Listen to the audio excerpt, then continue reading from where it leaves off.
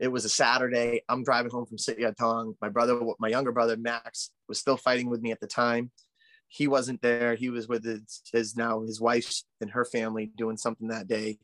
My older brother called me from San Francisco. He was like, hey, I can't get a hold of Dad. When was the last time you talked to him?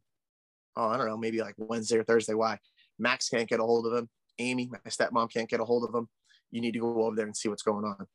So, in hindsight, I'm grateful it was me and not one of my little sisters or one of my little brothers, because I'm 35 and my youngest brother is 15. We got 21 years in between us, or he'll be 16. Yeah. So there's a wide range, you know what I mean, of kids there. So if had it been any other one, who knows, like that, I think that could have been a bit more devastating for them. But I had to go find my dad. I walked up the stairs, saw him sitting on the couch, was yelling at him. I'm like, what are you doing, you asshole? You don't know how to answer your phone. And I went to go grab his arm. I could still tell you how cold his arm was when I grabbed him.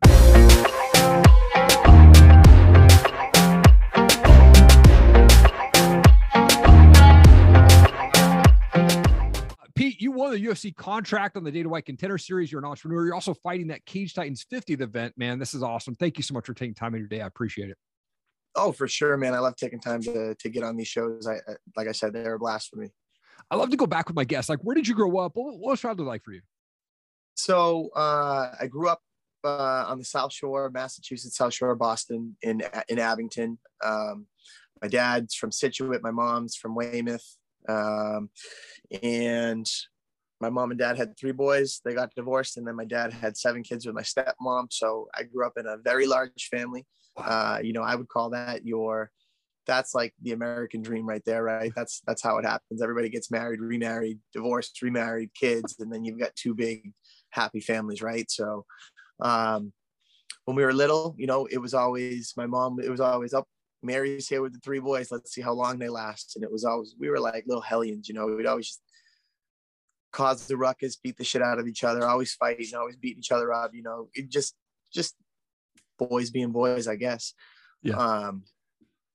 Played sports my whole life. And then I got into wrestling in high school, really fell in love with the sport. Unfortunately, I went to a school that didn't have wrestling, played rugby through college. And towards the end of college, I started getting into Brazilian Jiu-Jitsu and Muay Thai and whatnot, and really just like fell in love with it. And I wasn't competing, it was an idea to compete at that point, but it was just like, it reminded me very much of wrestling, and it gave me an opportunity to continue that. Like, a lifelong athlete all through, my academic career, played 3 sports all through, mostly through high school, and then played rugby through college. And I was just like, not ready to give up, having some sort of hobby. And, I went to school out in Denver, Colorado. So I've moved around a little bit. I went to a private high school here in Boston. I went to BC High, which is a Jesuit school, which is what got me out to Regis University in Denver, another Jesuit school. And while I was out there in Colorado, there was a local kid, up and coming rising talent, Brandon Thatch, who is also a UFC veteran. And one of my buddies was like, hey, if you really want to get into Muay Thai, we got to go learn from him. Like, he's the real deal. He's like the Rocky Mountain bad boy, 5-time amateur champ, running, coming up in the games. So I got, lucky enough to go train with Brandon at this gym called Inner Strength Fitness. And it was one of the hot gyms in the area at the time. This is like back in 2008, 2009, I think, maybe 2010, 2011. But, I got to see what a fight team looked like, what kind of stuff was going into it. They had a lot of pro fighters fighting out of the gym.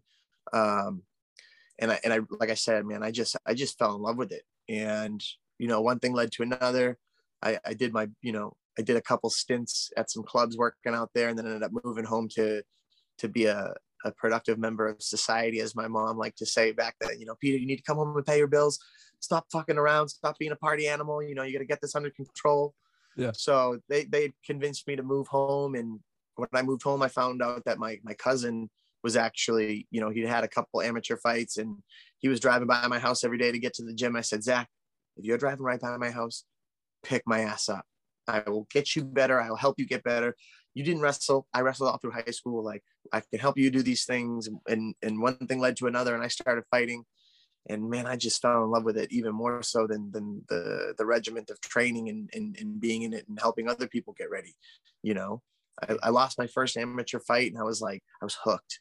Looked at my coach and I was like, Coach, can you get me another fight tonight? And he's like, what? I'm like, yeah, that's like high school wrestling. If you lose your first match, you get a second one, maybe a third one, maybe a fourth one. You go clean up on the things you did wrong. It's like, Peter, you're not going to fight for another 2 or 3 months. You need to go rest your injuries, like figure out what hurts. Like, you're full of adrenaline right now, but I really appreciate that attitude and I love it. So, you know, one thing led to another.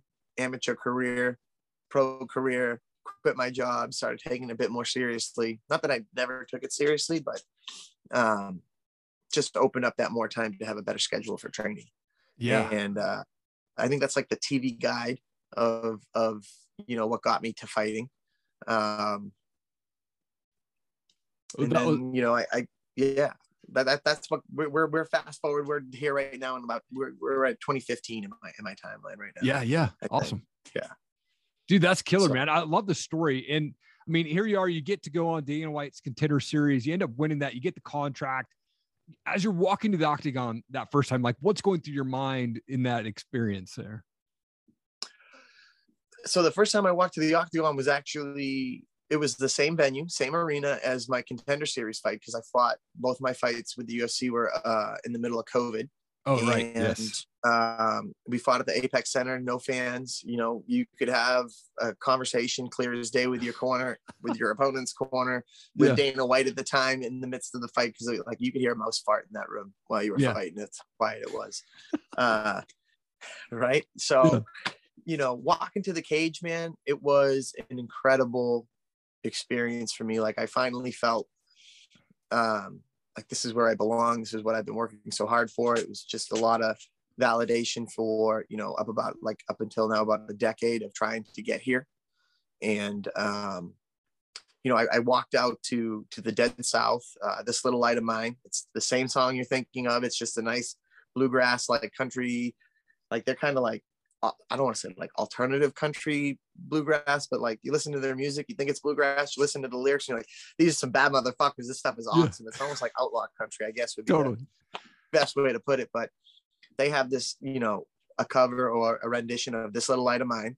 You know, I'm Gonna Let It Shine. I walked out to that. I just met with, you know, how would I want to describe this lady? She's an important woman in my life. Her name's Mary Kim Garrity. She runs the Zen Den, but she's also a Reiki master and to some extent a channeler, a medium. And we had just finished up a guided meditation the week before, and my dad came and visited us during the session. And, you know, one of the reoccurring themes was, you know,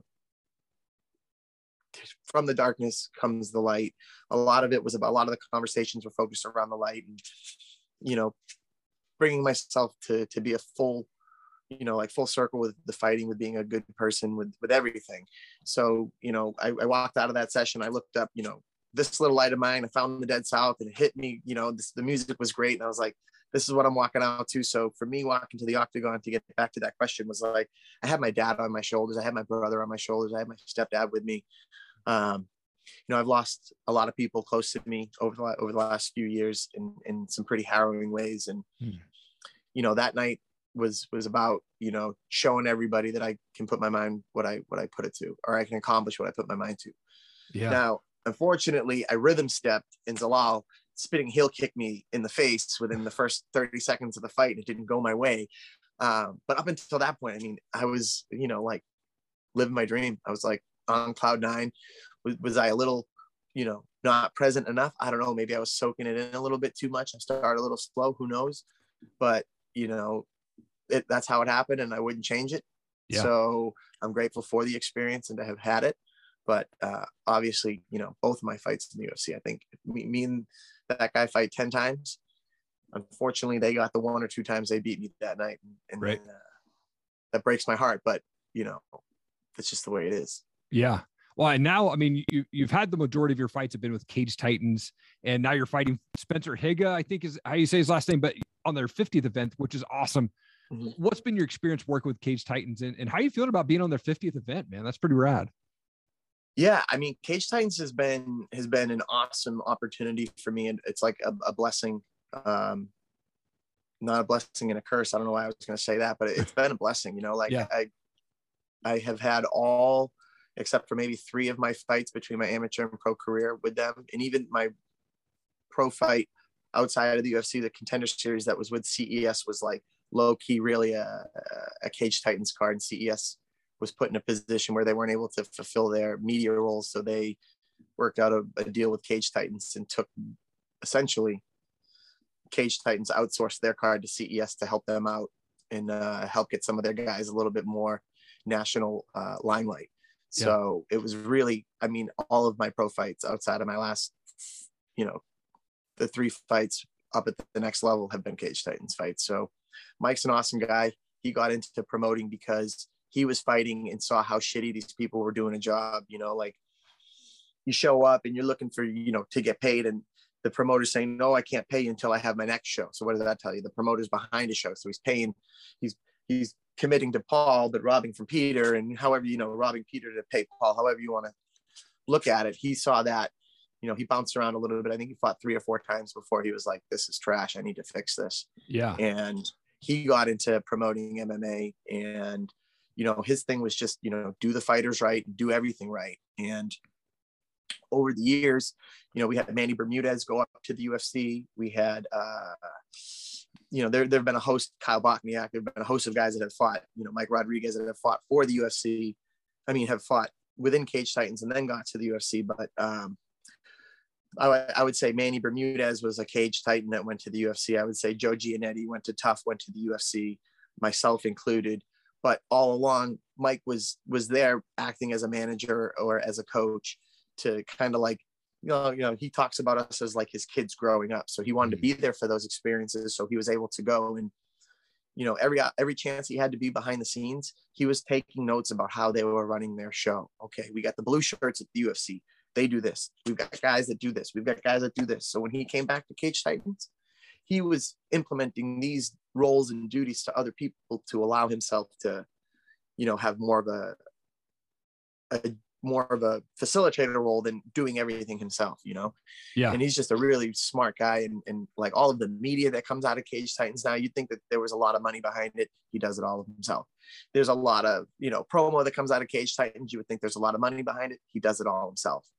More so now he outsources it, but he took every chance he could to learn how to run the industry right. And he improved with every single show. And he went from losing money, breaking even, to being able to take one show and then put prospective shows in the future together, so he's just a smart guy, runs everything right, takes care of his fighters, takes care of the guys that he flies in, if, and he's not afraid to fly guys in, you know what I mean? Even guys that might beat the hometown guys. I fought TJ Brown, one of my last Cage Titans fights, and we had a fucking 3-round barn burner before he got me in a head and arm at the end of the fight. You know what I mean? And that was a fight for me. Like that was a fight for me to win, but we brought in tough competition, to see how I would fare up against someone, right there with me to get to the next level. So, and he takes care of TJ. He still sees TJ and they have a great relationship, still talks to him. But I could go on. Cage Titans, they do almost everything right. They bring doctors in if you don't have insurance to help get your medicals done. Nice. They'll line things up for you. They'll pay for things on the front end and take it out of your pay on the back. I don't know if I should be advertising that, but he has done that for me. And I know he's done that for some other people. Yeah. And it also helps that I sell a ton of tickets. Sure. You got to hold your weight. So I knew that if he was flying someone in for me, I had to sell X amount of tickets to at least cover that dude's flights. Otherwise I'm taking and I'm just taking, and it's a one-sided relationship. So, we're in my basement gym right now. I want to turn it around, but it's kind of messy, but like to get an idea, like my brother used to fight with me, that's his banner. I mean, we've been doing everything crazy the whole time. Yeah. And we're on all of their banners as well. So come on. Like we just, we love Cage Titans. Cage Titans loves us, and we sell a ton of tickets and we pack the house. Yeah. One of the things that when I was doing some research on you, like that you're a big advocate of is mental health. And I think people have this, they deal with mental health, but they don't want to always reveal that. Why are you such an advocate on mental health? And what are those struggles that fighters deal with that they, should be talked about? Yeah, I mean, I'm a big advocate for mental health because I think it's one of those topics that everybody does. Like people, it's like the pink elephant in the room. Nobody wants to address it. Yeah. I mean, I've dealt with depression. I have direct members in my family that have dealt with depression. My younger brother over to accident. I say accidentally. I mean, he took the drugs knowingly to have a good time, but it was fentanyl. It wasn't what he thought it was. So it's an accidental overdose on fentanyl. My dad battled with opiates the later part of his life. He ended up having a heart attack, but still, he went from being on the top of the world to living in a one-bedroom studio apartment above a garage. And so it's been really close to me, and I just think that there are ways out of it. There are healthy ways out of it. You don't necessarily need to medicate yourself out of it. And I wanted to really advocate for that way of treatment for these things,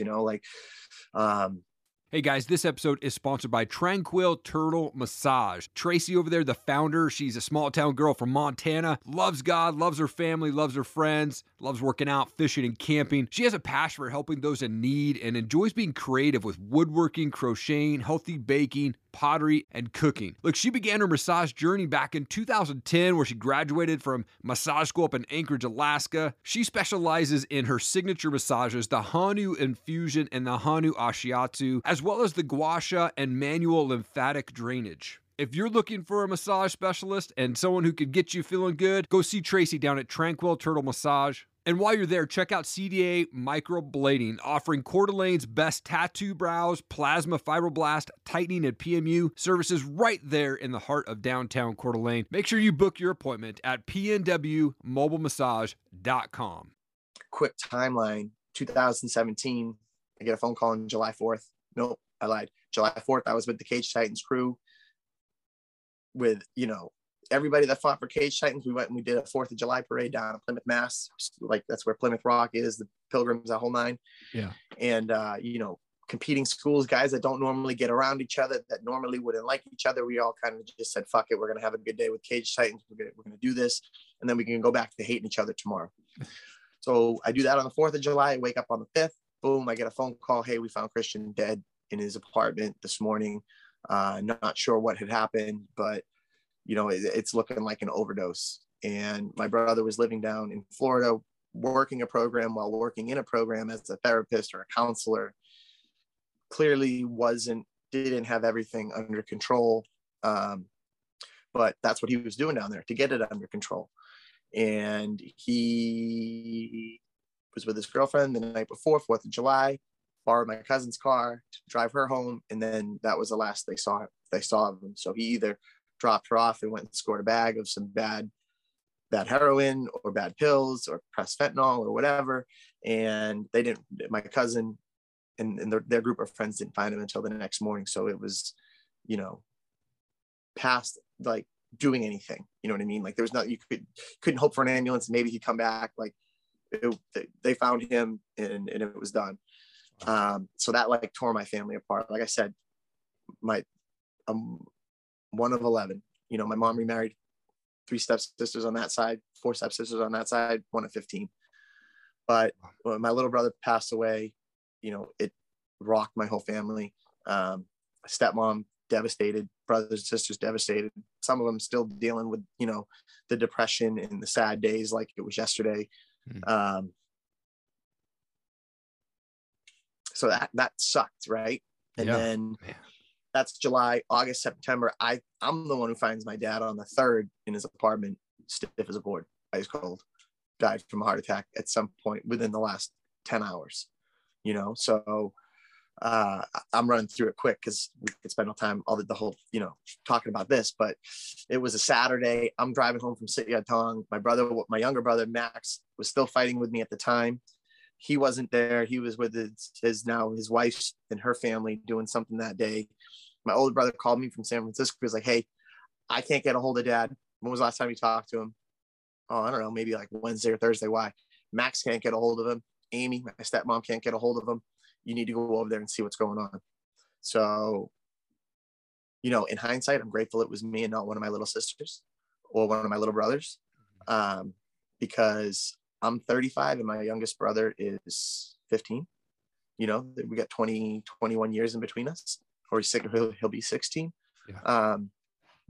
So there's a wide range, you know what I mean, of kids there. So if had it been any other one, you know, who knows, like that, I think that could have been a bit more devastating for them. But I had to go find my dad. I walked up the stairs, saw him sitting on the couch, was yelling at him. I'm like, what are you doing, you asshole? You don't know how to answer your phone. And I went to go grab his arm. I could still tell you how cold his arm was when I grabbed him. Like, it was fucked up. And, you know, it's a lot to take on. You know, I had to figure out what to do, who to call, who do you call when you find a dead body? What do you do? I didn't know what to do. Yeah. You know, so I had to call my brother, I called my aunts, call my uncles, call my mom, call my stepmom, call my whole family pretty much. And, you know, had to figure it out. And losing my younger brother 2 months previous to that, in my head, hear me out, I'm like, you know, you can get away with telling yourself for so long that Christian's still alive. He's just down in Miami, he's down in Florida, wherever the hell he was living, down in Tampa, whatever.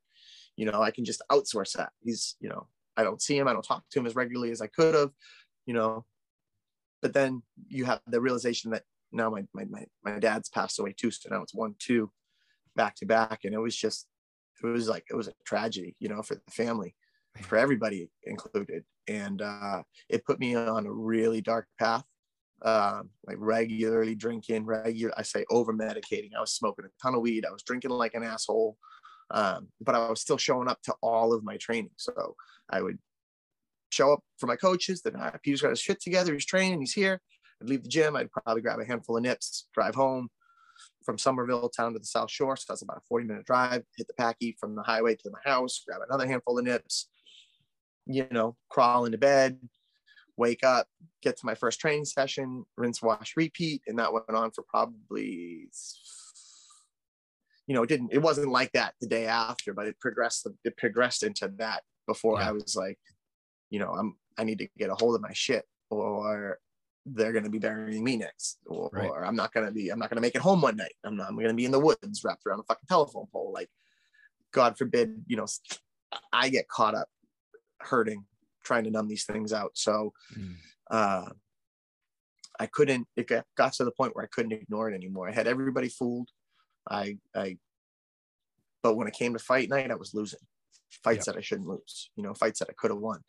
TJ Brown, I was, you know, when I fought TJ, I fought him like maybe November 4th. On October 31st of that year, we were moving into a new house and we put down 2 bottles of fucking tequila. You know, like though probably 7 days before I had to make weight. You know, I was not making healthy decisions. And fight night, I'd sit and fight up in the back room thinking, did I show up? Was I there? Did I give my best? Did I give my all? Like the checklist that I go through that normally builds me to the point where I'm like, nah, I'm fucking Superman. I'm a god. Like, I'm untouchable. I was going through this checklist and I'm like, I'd give you a 7 out of 10 on that one, Pete. I'd give you a 6 out of 10 on that one. Like, you didn't even think twice about that, you know? And these are the things going through my head when I'm getting ready to go fight someone. And, you know, it's just a very unhealthy cycle of numbing out the things you don't want to pay attention to. So, you know, with some therapy, some positive goal setting, getting back into the gym, getting sober, getting off the weed for a little bit, getting off the alcohol for a little bit,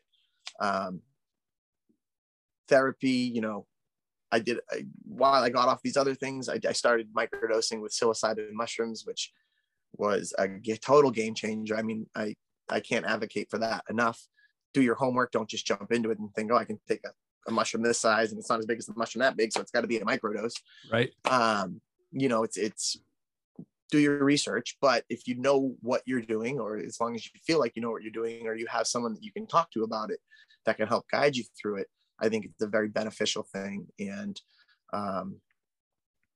so that coupled with the therapy, and I didn't just call my insurance company and say, hey, I need to go talk to somebody. I did my research. Again, I wanted to find someone that resonated with me. I wanted to find someone that I knew would say, hey, you know what? It sounds like you're really stressed out. Maybe you should do some breath work and some yoga a couple of times a week, not wake up and eat this and take this pill and take that pill and then take this to sleep and then take that. You know what I mean? I didn't. Yeah.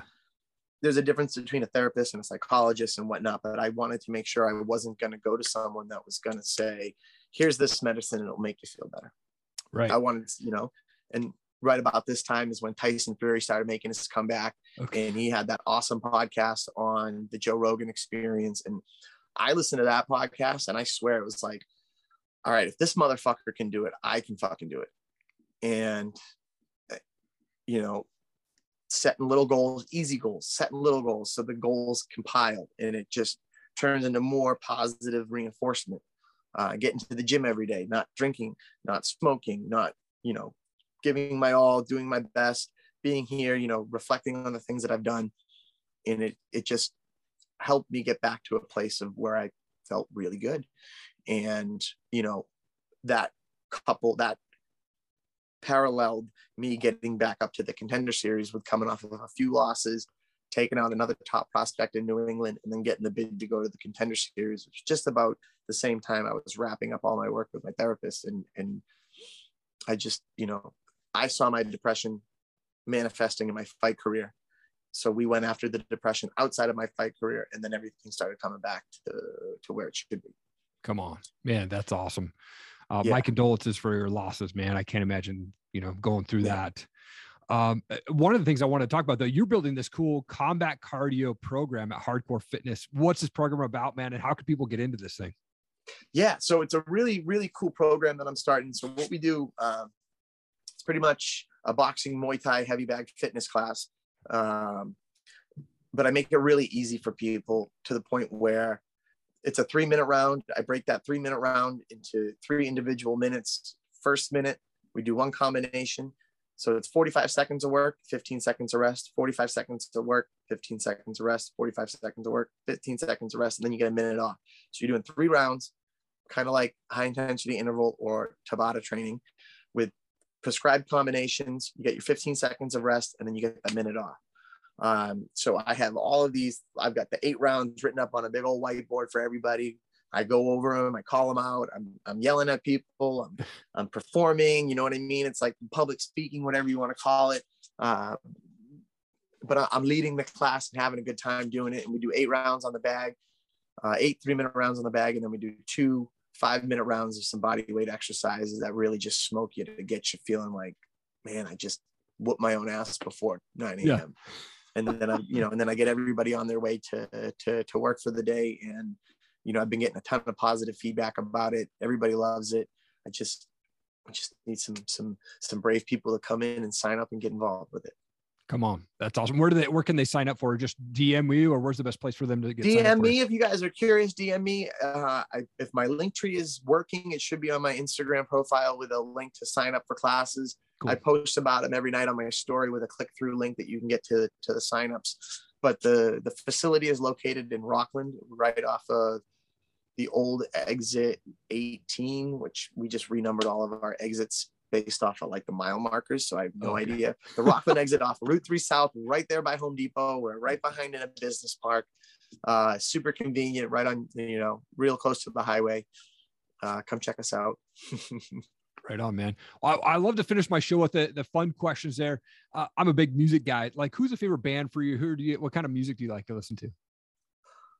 Set and setting, really, I have a playlist on Spotify called Marathon Monday. And that's if I'm training people, sparring, whatever, Monday night at Sit Yat Tong is Marathon Monday, because it's 10 to 15 3-minute rounds of sparring and then clinch work at the end. So I built the playlist to go with that. Nice. So it's all, hip hop, punk rock, hardcore, the whole 9. If I'm just chilling, I'll probably listen to music more like a Sublime, Long Beach Dub All Stars.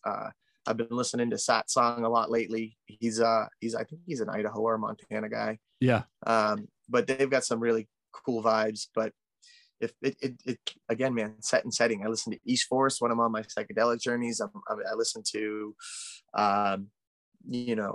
Jack Johnson, G Love, Hyrie, everybody. If it's good music, I'll listen to it. Yeah.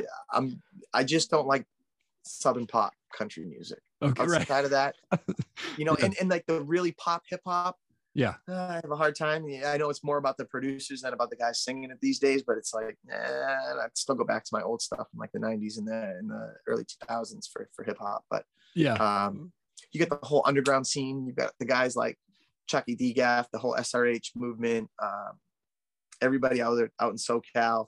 And then, you know, it's just, there's so much good music everywhere. Yep. You know, you got guys like Slain out here. You got DMS all over the place on the East Coast hardcore scene.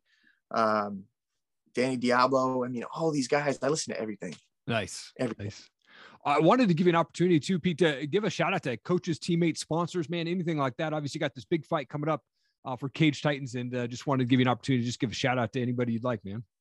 Hell yeah. I appreciate that. So, I've got, you know, my family companies behind me. The Barrett Restaurant Group has stepped up and sponsored me in a very, generous manner. So has my uncle's business, the Barrett's Ale House, separate from the Barrett Restaurant Group. I know it's confusing.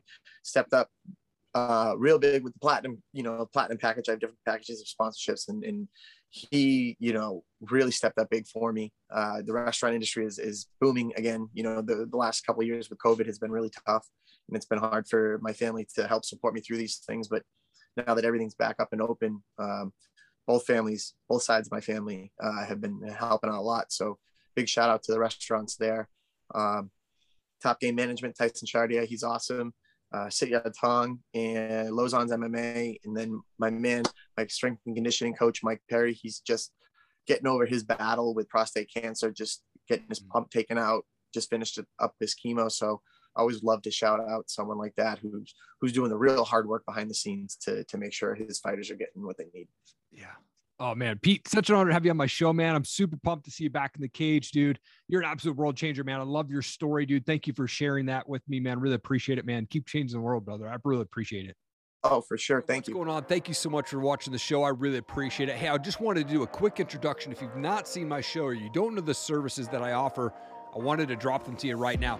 One, I do voiceover work. So if you're looking for a voiceover person to cover your motivational videos, or maybe it's Kickstarter videos or whatever it is, let me know. I'm more than happy to help you out there. I also work with brands on brand and product videos. So they'll send me their products to do reviews or box openings. Let me know. I'd love to work with you on your product as well and help you get that product out there. I also love to be able to share my story. So if I can make an impact on one person at your next speaking engagement, let me know. I love to talk about my story. I love to talk about how our past does not define our future, and morning routines and being consistent, how to be around those successful people that are just going to lift you up. Let's chat about having me speak at your next event. Let's make it happen. Again, thank you so much for checking out this show. Check out ericallenmedia.com. Really appreciate your time. Have an awesome day.